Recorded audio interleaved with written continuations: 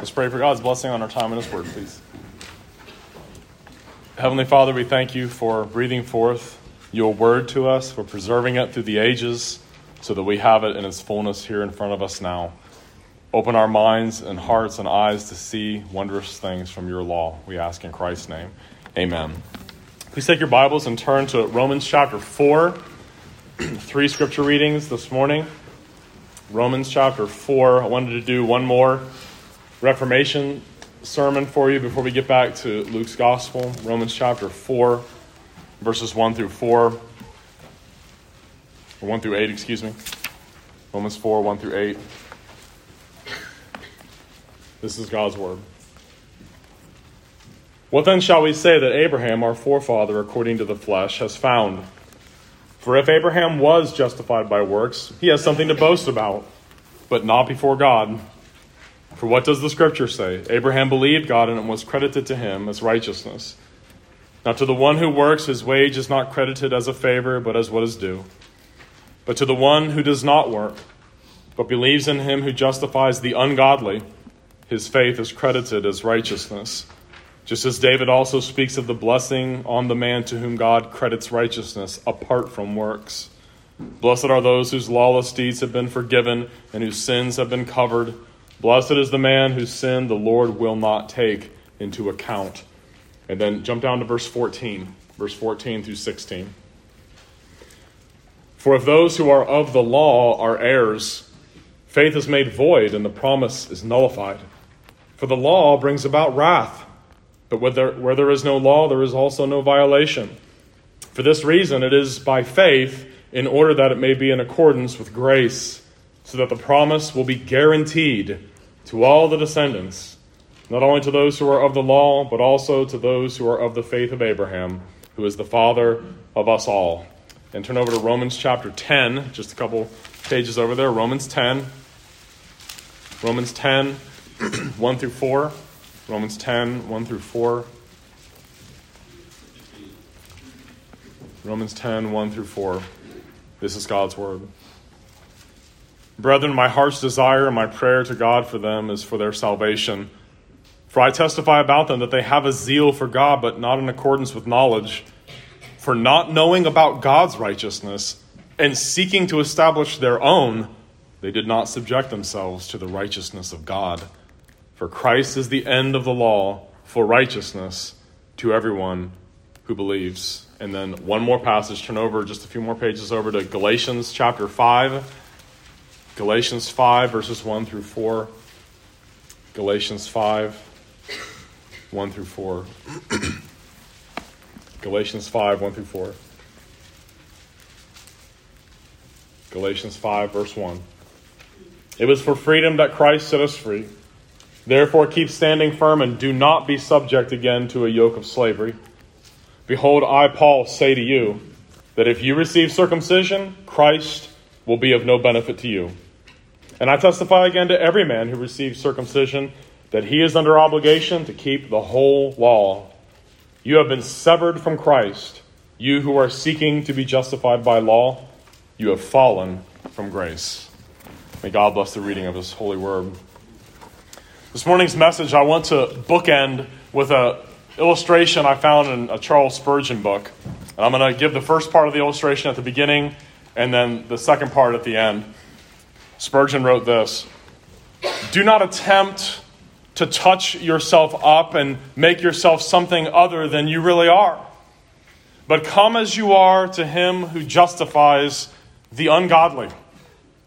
A great artist some short time ago had painted a part of the corporation of the city in which he lived, and he wanted, for historic purposes, to include in his picture certain characters well known in the town. A crossing sweeper, unkept, ragged, filthy, was known to everybody, and there was a suitable place for him in his painting.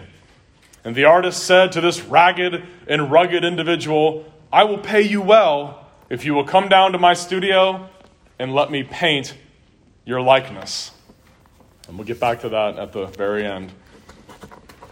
Presbyterians are confessionally bound to the 5 great solas of the Protestant Reformation. What this means is that Every Presbyterian minister, when they take their ordination vows, are required to affirm that justification before God is by grace alone, that's the first one, through faith alone, on account of Christ alone, as revealed in Scripture alone, and all for the glory of God alone.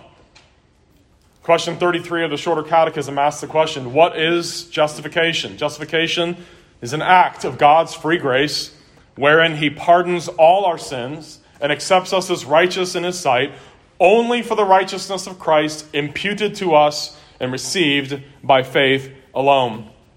In the 16th century, when the Protestant Reformation really got going, when it got off the ground and began to spread everywhere, and the Bible was being read everywhere, and preachers were going out and evangelizing, and they were building new churches, and there were Lutheran churches, and there was the Reformation in Switzerland under Ulrich Zwingli, and then the French reformer John Calvin. They were all discovering the great doctrines of the gospel all over again.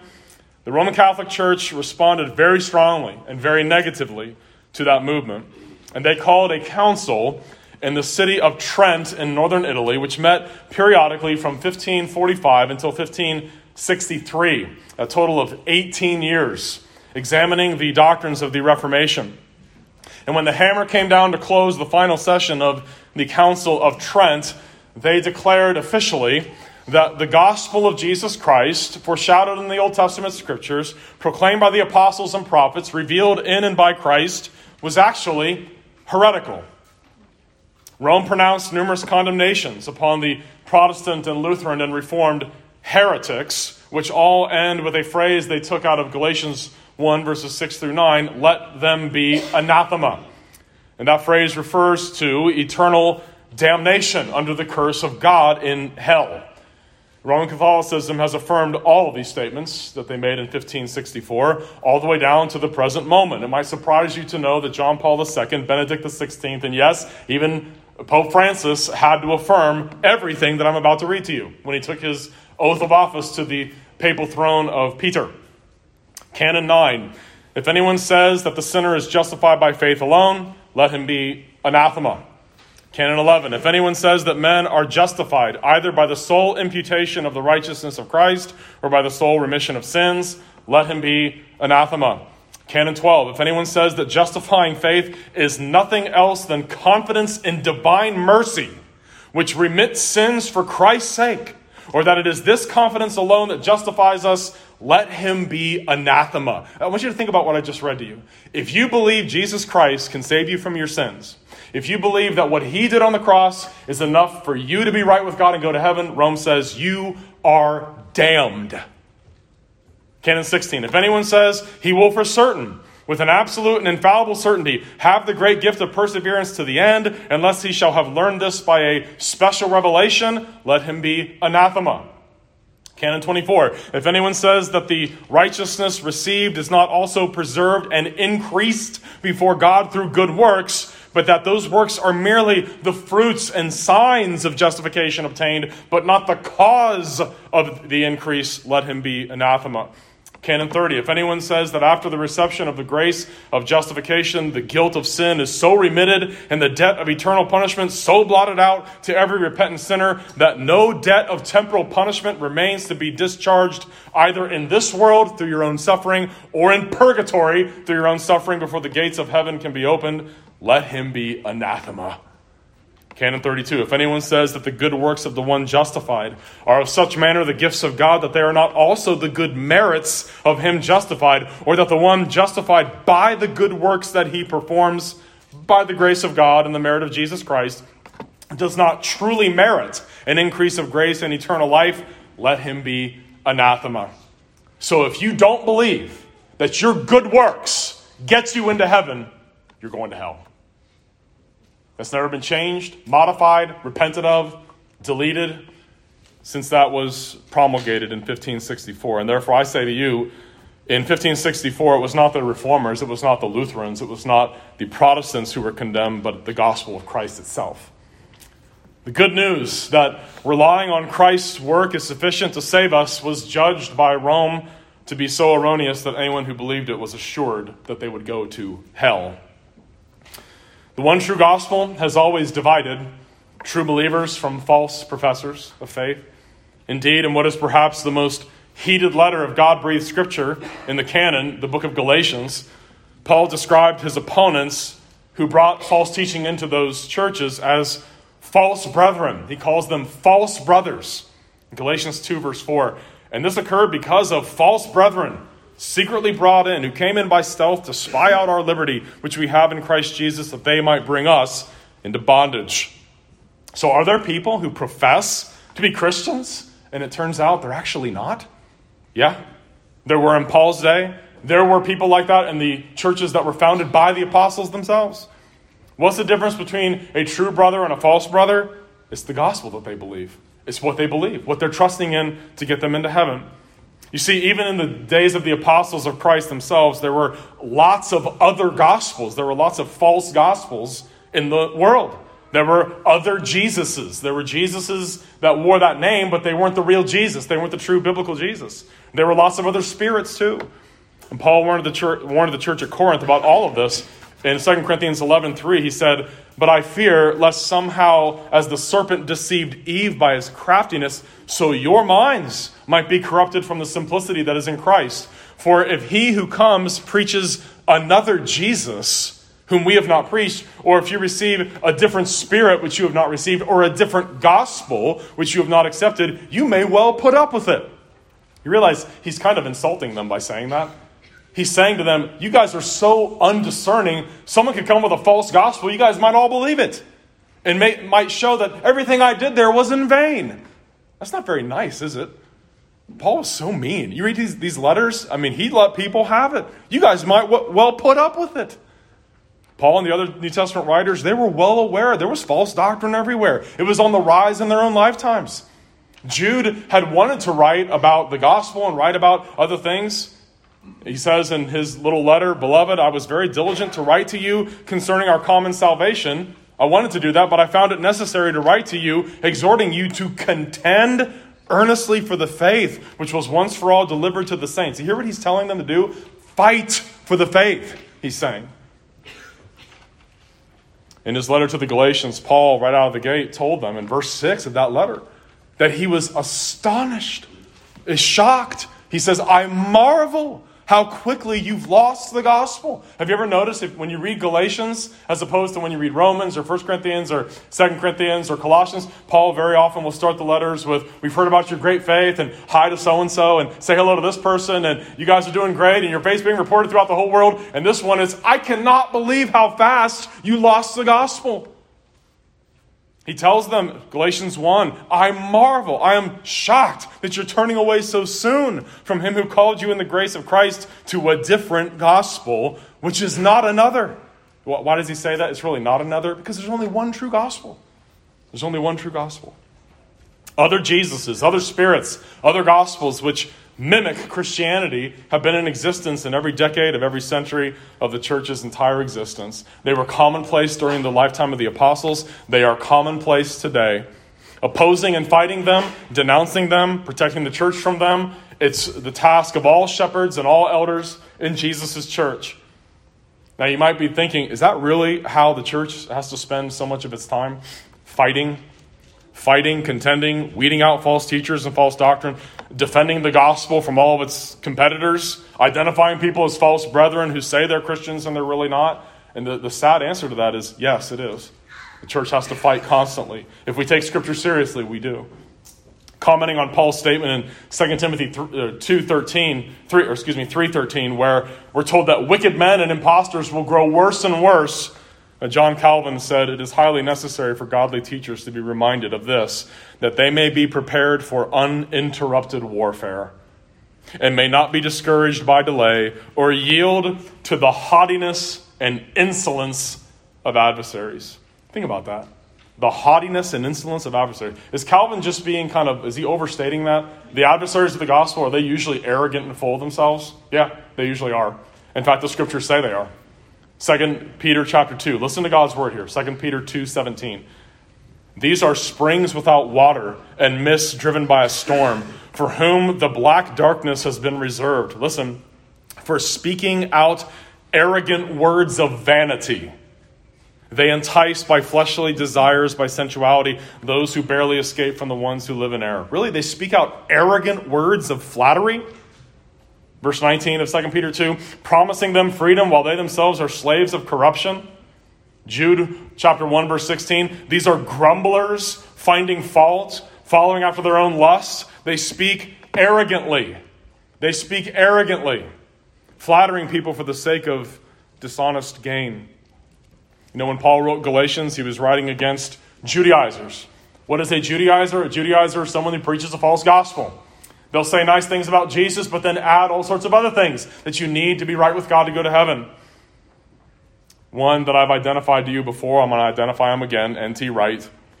Federal Vision speakers, Steve Wilkins, Peter Leithart, Rich Lusk, Doug Wilson, Steve Schlissel, many others. I warn you about those people. They're false teachers. The names change, the nuances change, but it's always a rehashing of the same old thing. You know, I had a bunch more quotations, but I wanted to share just one with you from N.T. Wright. In one of his newer books called The Day the Revolution Began, he said this, quote, we have paganized our understanding of salvation. Our understanding of salvation, substituting the idea of God killing Jesus to satisfy his wrath for the genuinely biblical notions we are about to explore. Okay, so the idea that God has wrath against sin and Jesus died to satisfy God's wrath, that's a pagan idea, but I'm going to tell you what the Bible really teaches. The idea that Jesus died in the place of sinners, N.T. Wright says, quote, is closer to the pagan idea of an angry deity being pacified by a human death than they are to anything in either Israel's scriptures or the New Testament. Wright rejects the concept of Christ satisfying divine justice against sin entirely. He has no concept of a substitutionary atonement whatsoever in his theology. He denies that our sins are imputed to Christ, that Christ's righteousness is imputed to us, denies it altogether. He says, quote, if we use the language of the law court, it makes no sense whatsoever to say that the judge imputes, imparts, bequeaths, conveys, or otherwise transfers his righteousness to either the plaintiff or the defendant. Righteousness is not a substance, an object, or a gas which can be passed across the courtroom. This gives the impression of a legal transaction, a kind of cold piece of business, almost a trick of thought performed by a God who is logical and correct, but hardly one we want to worship, end quote. He said this, quote, I must stress again that the doctrine of justification by faith is not what Paul means by the gospel. The gospel is not an account of how people get saved, end quote. Did you hear that? 1 Corinthians 15:1, moreover, brethren, I declare to you the gospel by which you are saved. What did Wright say? The gospel is not an account of how people get saved. The Bible says, brethren, I declare to you the gospel by which you are saved. We can multiply quotations from many other authors, but it's important that we look at Scripture. We want to hear from God on these questions. This is why I emphasize this stuff, because at any given moment, there are defections from this going on all over the place. There are many doctrines of the Christian faith you can get wrong and still be a Christian, but the gospel is not one of those. How sinners are justified before God is not a doctrine that we can allow for variation of opinion and allow people to have different nuances about. Err on what you trust in for your salvation, and you've lost everything. Your soul, heaven, all of it. And that's not something that people like myself just get into and are interested in. That's the apostolic position. That's what the scriptures say. The greatest enemies of the Christian faith who have done the most damage to the church, where do they always come from? Inside the church. They always come from inside the church.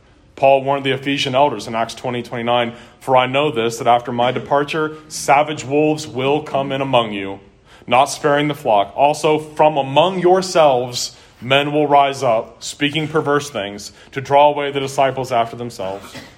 What an amazing passage. We're told where false teachers come from. They come from inside the church. And we're also told that they speak false things, perverse things. Why do they do that? To draw away disciples after themselves.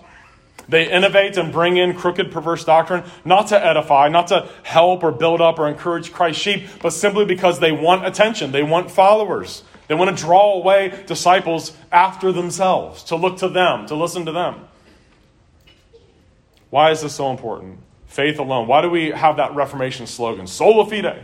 Why do we have it on mugs and we have it on t-shirts? And why do we think that's so important? It's related directly to the holiness of God. Faith alone and the holiness of God are a vital concept. Listen, please. When Adam and Eve first sinned, when they heard the sound of God coming towards them, what was their reaction? They were scared. They were afraid. They'd probably never experienced that emotion in their whole life. They hear the sound of a physical manifestation of God coming towards them in the garden, and they're terrified and they hide. In Mark chapter 4, when Jesus and his disciples were on a boat about to be destroyed by a violent storm, the disciples wake Jesus up and they say, "Don't you care that we're about to perish?" And Jesus rebukes the sea. Remember what he does? He stands up there, "Peace, be still." And it's as smooth as glass. Remember their reaction? It says in Mark 4:41, they were terrified. They were terrified. When Jesus first meets Peter and tells him, "Go back out and throw the nets out one more time." And Peter, they've been fishing all night long and hadn't caught a thing. He tells him, "Go back out into the water, put out your nets one more time." And Peter gets annoyed at him. "We've been fishing all night. We haven't caught anything. But because you say so, we'll let them down." So many fish are drawn in that it starts to sink 2 boats. And when they get back to the shore, what's Peter's reaction? I know what mine would have been. I would have said, "Let's sign them up for a fishing contract." What's Peter say? He says, "Go away from me, for I'm a sinful man." There's something holy about him. He knew this guy shouldn't be near me. When Moses requests to see the glory of God on Mount Sinai, the divine response, "You can't look at me and live, Moses. No man shall see me and live." When Jacob wrestled all night with the angel of the Lord, in the morning after he dislocated his hip, he says, "I have seen God face to face, and my life is preserved." He was shocked to still be alive. When Samson's parents are met by the angel of the Lord, Manoah, Samson's father, says, "We shall surely die, for we have seen God." When Isaiah has his vision of Jesus on high in Isaiah chapter 6, what does he say? "Woe is me, for I am undone. I'm a man of unclean lips, and I dwell in the midst of a people of unclean lips, for my eyes have seen the King, the Lord of hosts." Now, what exactly were these people experiencing in these moments? You see, we all normally feel fairly safe. When I woke up this morning, my thoughts were not, God is a threat to me. It was, let's get the coffee going. God's not a threat to me. He's not about to destroy me. I don't feel afraid. I don't feel like I'm in danger. But for some reason, when God in his glory ever got near anyone, Old Testament or New Testament, what do they all think was about to happen? We're going to die. He's going to kill us. Why? Because you can't be near holiness like that and not see how evil you really are. Why is the doctrine of justification so important? Because the doctrine of justification addresses what is it that is going to get us past the final judgment before this God on the day of judgment. We say faith alone because what we're really saying is it's Christ's righteousness alone that can meet his requirement. And that's where assurance comes from, understanding that. That's what I labor to make sure everyone within earshot of me understands. God's holiness is traumatizing. It's terrifying to fallen, sinful human beings. When a sinner grasps the fact that the all-knowing, all-holy God can see right through them, into their thoughts and their motives and their secrets. When we really get that, we're brought to spiritual desolation. This is what our Lord taught in his first great sermon. I remember preaching through the first third of Matthew's Gospel many years ago and getting to the Sermon on the Mount. And most commentators think that his opening words, the Beatitudes, those are the first things Jesus ever said in public, in front of a crowd. The first thing he says, "Blessed are the poor in spirit. Blessed are those who mourn. Blessed are those who hunger and thirst for righteousness." It was Jesus who taught us that the Holy Spirit of God was being sent into the world to do what? To convict the world of sin. That's why I pray for that every Sunday morning. God, do that. Convict people of their sin, because if you don't do that, they're not going to see their need for Christ. They're not going to see their need for a Savior. When we see ourselves for what we really are, and we see God in all of his holiness, all we can do is proclaim our spiritual poverty and mourn over our sin, and then beg him for mercy and forgiveness. And what's glorious is he always gives it. Anyone that sees their sin, repents, and trusts in Christ, they will find God to be nothing but gracious. When the Holy Spirit convinces us of our sin and misery, then and only then are we ready for the sweet gospel truth. We're saved simply by relying on Christ alone, trusting in Christ alone. He, by his suffering and his death, has satisfied God's holiness, his justice against me, and his perfect life of law keeping has once and forever made me right with God. Think about Jesus' life, his inner life, his holiness.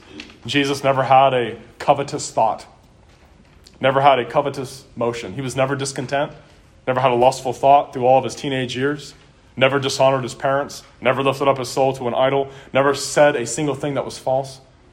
That whole life of righteousness is put into our account before God. Nothing can ever be added to that work. And the moment we think we're adding anything or supplementing it or completing it, that's an insult to God. That's an insult to our Lord. Galatians 3:22, the scripture has confined all under sin, that the promise by faith in Jesus Christ would be given to those who believe. Not to those who are working, but those who believe. Romans 3:19, now we know whatever the law says, it says to those who are under the law that every mouth may be stopped and all the world may become guilty before God. Do you have any idea how relevant that verse is to our culture today? What does everyone have today in our culture? Is anyone actually guilty of anything today? Everyone's blaming someone else. What does the law of God say? Every mouth is stopped. God's divine hand has shut the mouth. No excuses will be allowed. And I'll tell you, if there's ever been a generation that needs to know that, it's mine and the one rising up under me. We are responsible for what we do. The sin I commit is not my mom's fault. It's not my dad's fault. It's not my friend's fault. It's not my church's fault. If I do things that are evil, God will hold me accountable. Every mouth is stopped and all the world may become guilty before God. Therefore, by the deeds of the law, no flesh will be justified in his sight, for by the law is the knowledge of sin. It really is this simple. If you repent and trust in Christ alone to save you from the penalty of your sins, you will be justified before God, the judge. If you seek in any way to be right with God, even in part by your good works, you will be condemned on the day of judgment and sent to hell forever. Can I make that any clearer? Why do we not hear that very often today?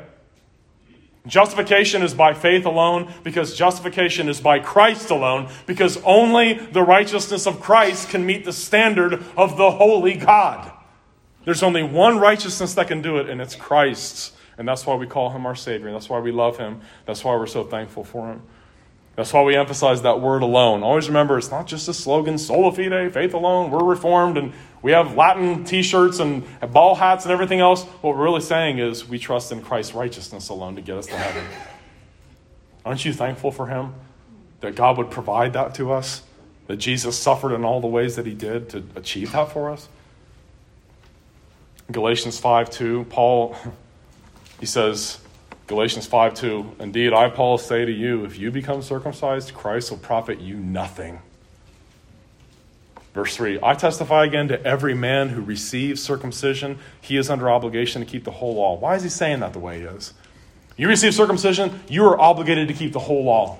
If you get circumcised, Christ will be of no benefit to you, because coming to God means you believe in the all-sufficiency of what Christ alone did. And the moment we add anything at all to it, what we are in fact saying to God is that what your son did is not enough.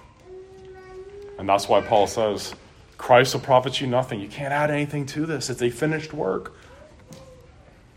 People say they believe in Jesus, and they had one little thing to it, ritual circumcision. Paul says that's another gospel that can't save you. Christ will be of no benefit to you. Romans chapter 10, verses 1 through 4. If you're still there, let's look at that together. Or if you're not there, please turn to Romans 10, 1 through 4. Paul had such a passion for Israel. He wanted so badly for his Jewish friends to come to know Christ. He worked so hard to that end. Verse 1, he says, Brethren, my heart's desire and my prayer to God for them is for their salvation. For I testify about them, they have a zeal for God, but not in accordance with knowledge. For not knowing about God's righteousness and seeking to establish their own, they did not subject themselves to the righteousness of God. Verse 3 is the key there. You see it? Verse 3. For not knowing about God's righteousness and seeking to establish their own, they did not subject themselves to the righteousness of God. Paul prayed so hard for them. He prayed so hard for them that they would see the holiness of God, that they would stop trusting in their law keeping, and that they would recognize they need Christ's righteousness to justify them. They didn't understand that. They were ignorant of God's righteousness, and because they were ignorant of it, what were they doing? Seeking to establish their own. Isn't that what all of man's religions do? Not knowing the true God, not knowing how holy He is, not knowing how sinful we are, being ignorant of His gospel or of a free justification. Instead, people are seeking to establish their own righteousness. Back up one chapter there to Romans 9:1. Here again, his passion for Israel, for the Jewish people. And this is why we ought to pray for them, pray for the Jews to come to know their own Messiah. He says in verse 1 of Romans 9, I'm telling the truth in Christ, I am not lying. My conscience testifies with me in the Holy Spirit that I have great sorrow and unceasing grief in my heart. For I could wish that I myself were accursed, separated from Christ for the sake of my brethren, my kinsmen according to the flesh. You know, he wasn't the first person to shed tears over lost people that he loved. We long for the salvation of our lost loved ones too, don't we? Our own countrymen, our own family, our own kids, they too are ignorant of God's righteousness, seeking to establish their own. They're ignorant of God's holiness. They're ignorant of how deep the sin problem really is. And I would ask, why are we not ignorant of that? Because God enlightened our minds. God effectually called us. God showed us our sin. You see how arrogance and pride, they can have no place in us if we really understand these things. Ignorant of how deep sin is. And thus they don't see their need for Jesus' personal righteousness to get them into heaven. Romans chapter 4, back up to Romans 4. We'll walk through some of this here. Romans 4:1 and following. Here Paul wanted to show, he was really had a burden to show that no one has ever been saved by keeping God's law. Abraham wasn't, David wasn't, none of us are either. And so he says in verse 1, what then shall we say that Abraham our father has found according to the flesh? For if Abraham was justified by works, he has something to boast about, but not before God. The first key principle that Paul hammers is this, and you can't miss it. If our works formed any part of how we got into heaven, then we would be able to boast, wouldn't we? He says that if he was justified by works, he has something to boast about, but not before God.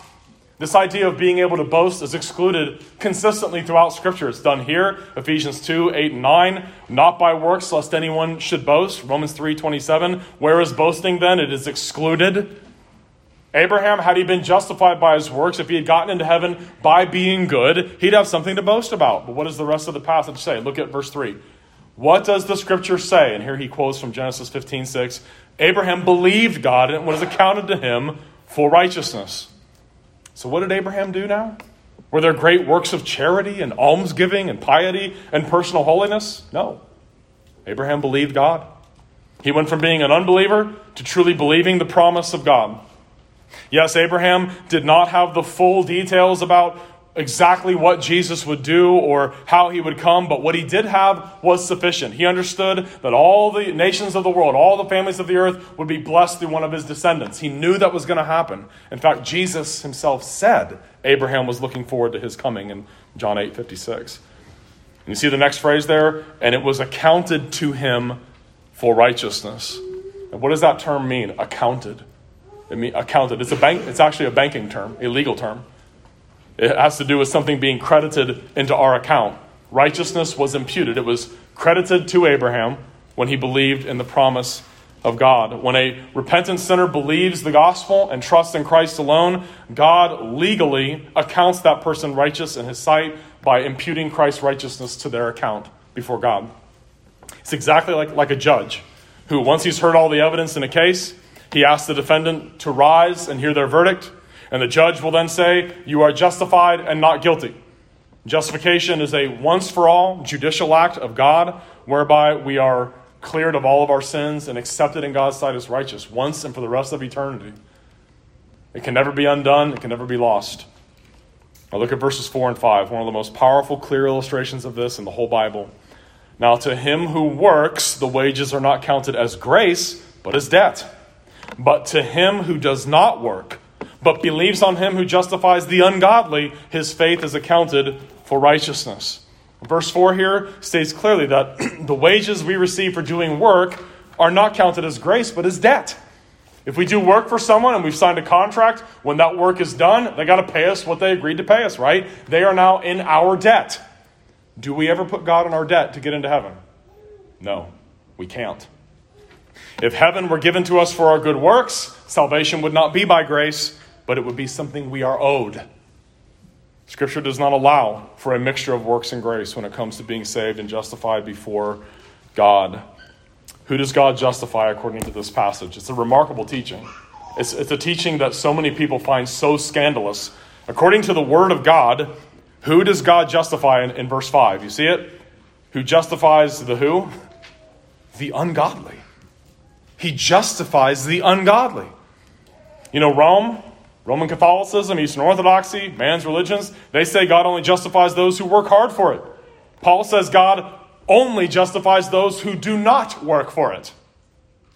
Man's religions say eternal life is earned by lifelong cooperation with God and good works. Paul says eternal life is a gift of God, not by works, lest anyone should boast.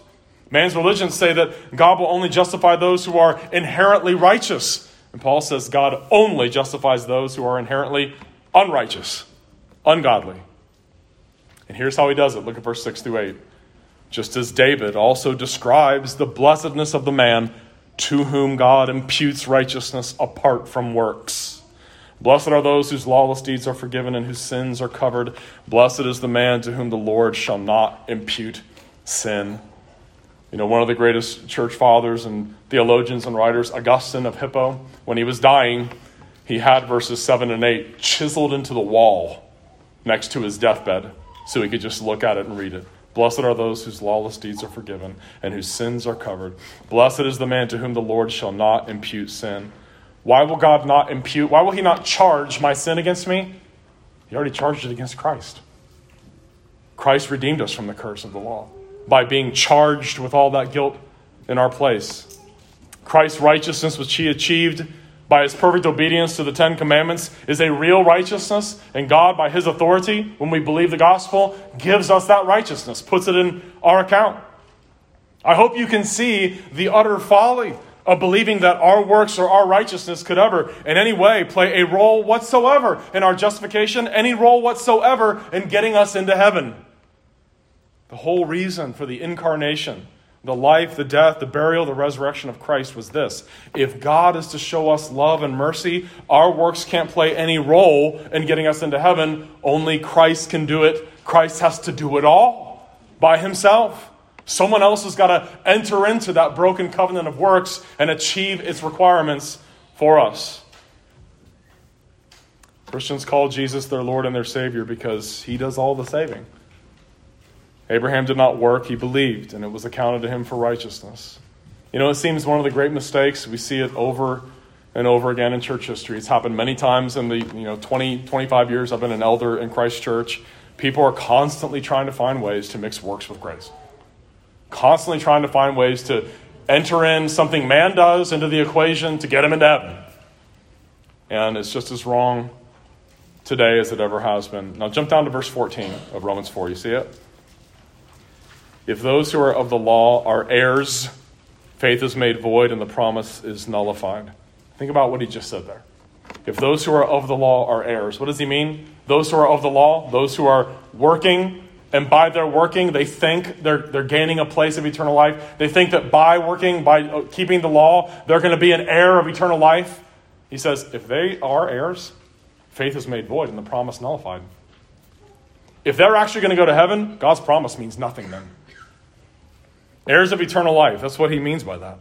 God promised Abram long ago in Genesis 15:6 that his spiritual descendants would be as numerous as the stars in the heavens. Remember that scene in Genesis 15? He takes them out and says, look at the stars and count them if you can. So shall your descendants be.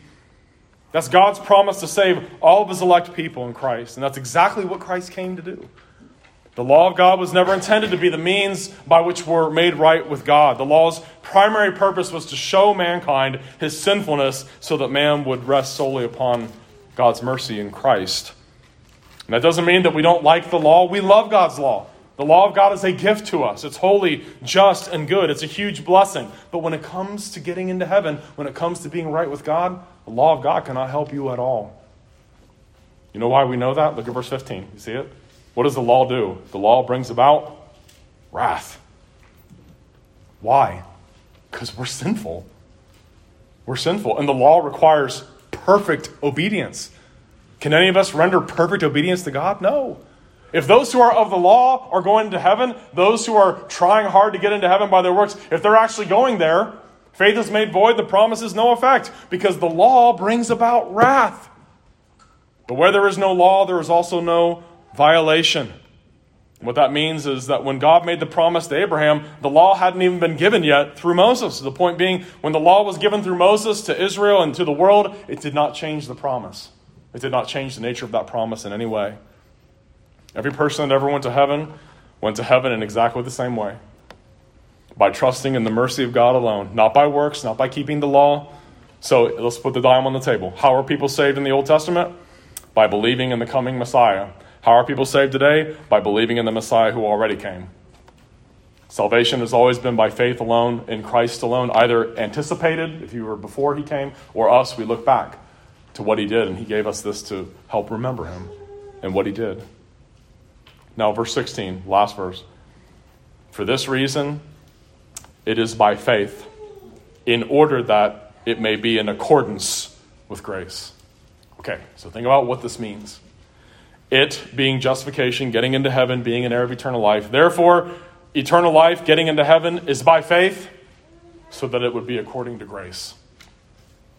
If we get into heaven because of anything we do alongside of Christ, in addition to Christ, and instead of Christ, then our salvation is no longer of grace, is it? It would no longer be gracious. And in fact, it would be something we're owed.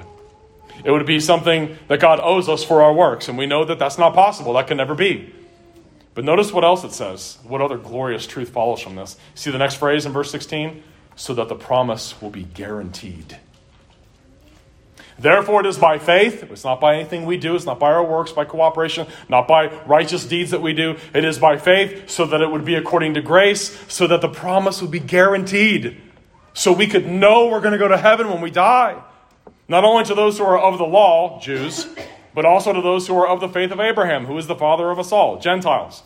Our salvation is guaranteed because it doesn't depend on us at all.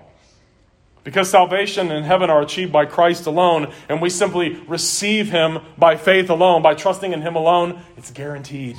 It's sure, it's steadfast and certain. That same Greek word is used in Hebrews 6:19. This hope that we have of going to heaven, we have as an anchor of the soul, both sure and steadfast. That word steadfast is the same word from Romans 4:16. It's guaranteed. It's guaranteed. And one which enters within the veil. God's promise to save his people is absolutely firm, guaranteed and steadfast. It is the anchor of the soul. Is Christ's righteousness and his cross, is that the anchor of your soul? When you think about death and dying and judgment? You know, I've had a lot of contact with people over the years. Especially once your stuff gets on the internet, you can get emails from anywhere. Have contacted me through email, electronically, who hear this teaching, who hear the biblical gospel, that we're saved by faith entirely apart from works. I've had many people ask, so you personally are really convinced and you really believe you're going to go to heaven when you die? To which I say, yes, I am. 1 John 5:13, these things are written to you who believe in the name of the Son of God, that you may know that you have eternal life. Yes, I know I have eternal life. And so many of them have responded by saying, how arrogant are you? How full of yourself you have to be to think you're going to heaven. To which it's my joy to respond, I know I'm going to heaven because God justified me by faith alone, in Christ alone. The death of Christ paid for all my sins. Christ's righteousness clothes me like a garment, and I stand perfectly righteous in the sight of God. I know I have eternal life precisely because it has nothing to do with me and how good I am, or how faithful I am, or how much fruit I have borne. Because if it did, I would not have assurance of eternal life. Think of Romans 4:16. Therefore it is by faith, so that it would be by grace, so it would be guaranteed. You know you have eternal life. You think you're going to heaven. How arrogant are you? No, it's because I know how horrible I am. And my confidence is on someone else, Christ. That's why I know I have eternal life. And yes, if I believe what you believe, if I believe that by my works or my fruit or this or that is the only way I can get into heaven, yeah, I wouldn't have any assurance either. But it's by faith, not by works, not by sanctification, not by putting sin to death, not by pursuing holiness. It's by faith so that it would be according to grace, so that it would be guaranteed, so it would be sure. Romans 5, 8, and 9 says, "But God demonstrates his own love toward us, and that while we were yet sinners, Christ died for us. Much more then, having now been justified by his blood, we shall be saved from the wrath of God through him." That is a promise you can take to the bank. Will the wrath of God destroy me on the day of judgment? No. Why? Because Jesus has justified me by his blood. His shed blood already made satisfaction to God for the wrath against all my sins, and therefore I will be saved from the wrath of God through him. Remember the illustration?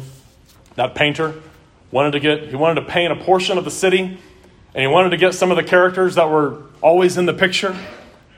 And he talked to the street sweeper, the guy that was always filthy and covered with dirt and always dressed terrible.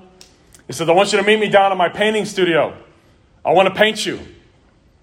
And so the street sweeper shows up in the morning, but he was soon sent home by the painter because he had washed his face and combed his hair and donned a respectable suit of clothes. He was needed for the picture as a beggar and was not invited in any other capacity. Even so, the gospel will receive you into its halls if you come as a sinner, not otherwise. Wait not for reformation, but come at once for salvation. God justifies the ungodly, and that takes you up where you are now. It meets you in your worst estate. Come in your disabilities. Come to your heavenly Father in all of your sin and sinfulness. Come to Jesus just as you are, leprous, filthy, naked, neither fit to live nor fit to die. Come, though you hardly dare to hope for anything but death. Come, though despair is brooding over you, pressing upon your bosom like a horrible nightmare. Come and ask the Lord to justify another ungodly one. Why should he not?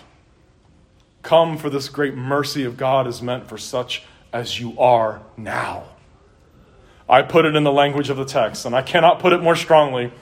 The Lord God himself takes to himself this gracious title, him that justifies the ungodly. I'm very thankful the God I worship is a God who justifies ungodly people, because if he wasn't, I would go to hell.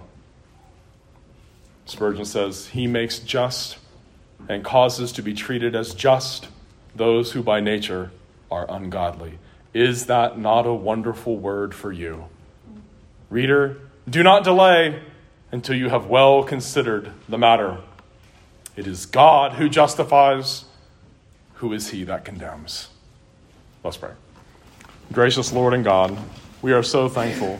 You are the God who justifies the ungodly. We bless your name for it.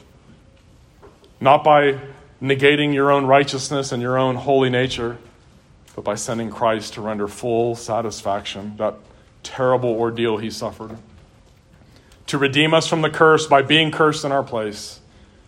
To receive us as righteous in your sight by dressing us in the pristine, seamless, spotless robe of his perfect life of law-keeping righteousness that is imputed to us. We rest upon Christ and only upon Christ, and we lay hold of him by belief, by faith alone.